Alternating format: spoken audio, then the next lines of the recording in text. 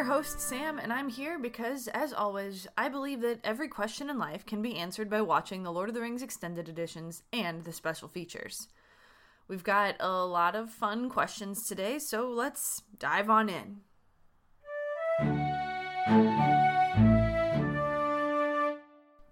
This first question comes from the Samwise text line. It reads, how do you deal with a not-so-nice, incompetent boss that makes life hard for you? Ugh, I am so sorry you're going through this right now.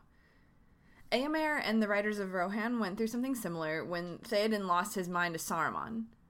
Theoden was incompetent, passively cruel, and so difficult that he banished Éomer for doing his job. Éomer, however, continued to work hard toward his goal of keeping Rohan safe.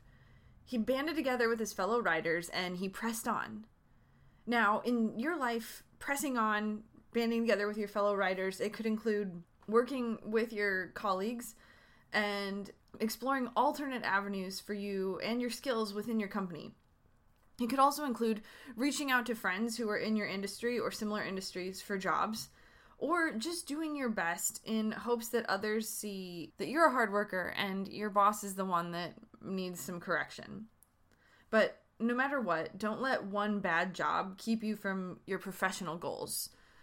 Éomer knew that his job was to protect his people, regardless of what Theoden was up to, which was actively not protecting his people. So he just kept pressing on. He had his goals, and when the company, the boss, when Theoden didn't work out, he found another place to do that.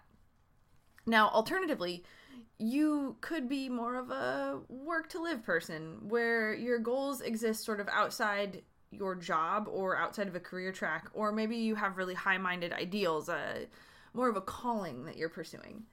In that case, look to Pippin while he was working for Denethor. He thought he was joining a cause when he pledged himself, and he ended up joining a crazy person. So while he kept working for Denethor out of a sense of self-preservation, he found workarounds to not only achieve his own goals, but to kind of subvert Denethor, who was a bully and a bad leader. This included working with Gandalf to light the beacons, and saving Faramir when Denethor tried to burn them together. If your boss is a bully and is making life miserable for you in unprofessional ways, or is extending their unprofessionalism to affect other coworkers, find your work Gandalf. Someone who sees your potential and can mentor or guide you through this phase. And look for the small but meaningful areas of rebellion if you can. Good luck.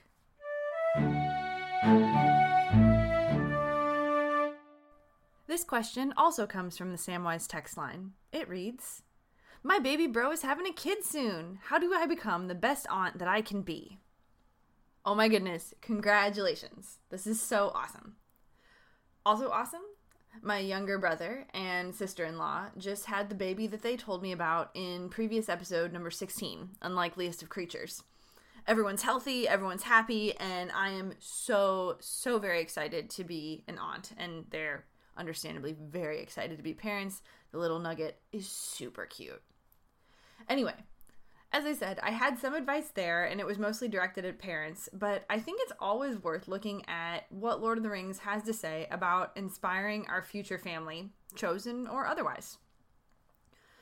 I think today let's take a look at what each of the kind of taller members of the Fellowship offered toward the hobbits on the journey. I know the hobbits were adults and grown, but they had also led pretty sheltered lives and were thrust into a big, crazy, crumbling, falling apart world at the brink of destruction. And not to sound alarmist, but that's kind of how I feel waking up most mornings.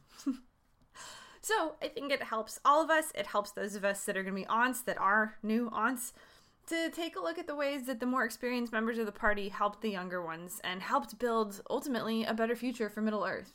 We'll start with Gandalf. Always have fireworks and a joke on hand. Be good to nature, so that'll help your little friends when they really need it. I think that's something we should all really be taking to heart right now. Not just the seriousness of like maintaining our earth and making it better for the future and actually caring for nature, but also to find those moments of levity, to be a little bit of a disturber of the peace in the life of your niece or nephew. Aragorn teaches us to love beyond our perceived shortcomings. Aragorn had a lot of insecurities. He was constantly questioning whether or not he deserved to be a leader. But Frodo, Sam, Pippin, and Merry never thought of him, even when he was Strider, as a flawed and reluctant king who was a mess inside. No, he was the first sword that was offered to help them. The best advice, the surest leader, the calm in the chaos. Let your little one look up to you, and don't let your insecurities get in the way. From Gimli, we learn to show our emotions. He cried for his uncle when he saw Balin in the Mines of Moria. He pined for Galadriel and told her how he felt. Even though he knew it would mean rejection, it also formed a friendship. It formed a closeness because of his honesty. He fought to keep the ring out of bad hands, even when he was being kind of misguided about it. But he was passionate, and he loved a good contest. He loved his friends. And these are all quality aunt and uncle traits. From Legolas, we learn to put aside our prejudices and ego in an attempt to make the world better. He was a shining example. He was a highly skilled person, or a highly skilled elf, rather. He had way more skills, way more balance, way more ability to walk on top of snow than anyone else in the Fellowship. And when we first meet him, he was kind of an ass. He had to be told to settle down, to tamp his fire, and not because you shouldn't show emotion. Obviously, Gimli taught us that that's important, but because sometimes we let our own egos get in the way of our capabilities. And I think if we can be that example, if we can put aside our egos, our prejudices, admit when we're wrong, if we can learn and make space for a lot of people and a lot of love in our lives, then we are going to be setting a great example for the children that we have the privilege of knowing and loving as our nieces and nephews. From Boromir, we learn that anyone can be redeemed. We are going to mess up, just like Boromir messed up with Frodo. But we can also come correct.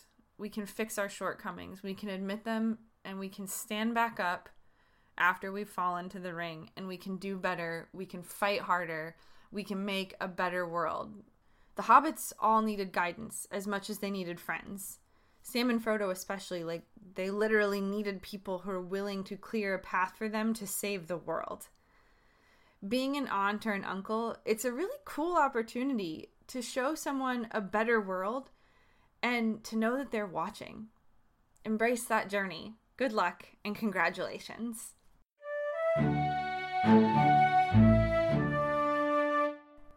I received kind of a neat question / follow-up from the Samwise email account.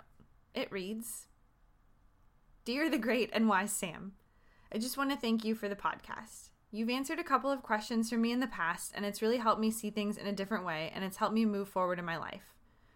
Right now, I'm the happiest I've been in a long time, and some of that has to do with the advice that has helped me get to where I am. I guess there wasn't really a question there, so I'll just put one at the end of this. What is your favorite color? Sorry, it's the best I can come up with. Thanks. Thank you. It really makes me feel good to know that these movies and the wisdom contained within them have been able to help you, and I'm really glad to hear that you're so happy. Now, as far as my favorite color, I would have to say maybe green.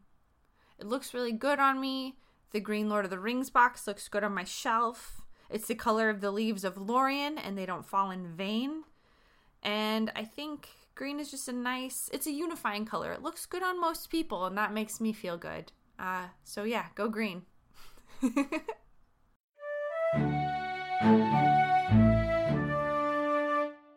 And that brings us to the end of today's podcast.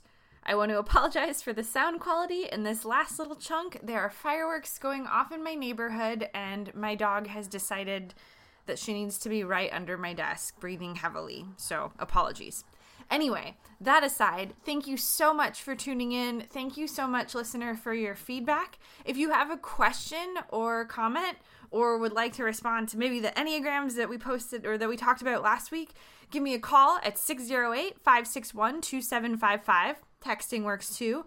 Or you can email me at sam.wise.ath@gmail.com. I'm also on Instagram at SammyJane613, and you can reach out through the After the Hype social channels on Twitter and Instagram at ATH Podcast, and on Facebook at After the Hype.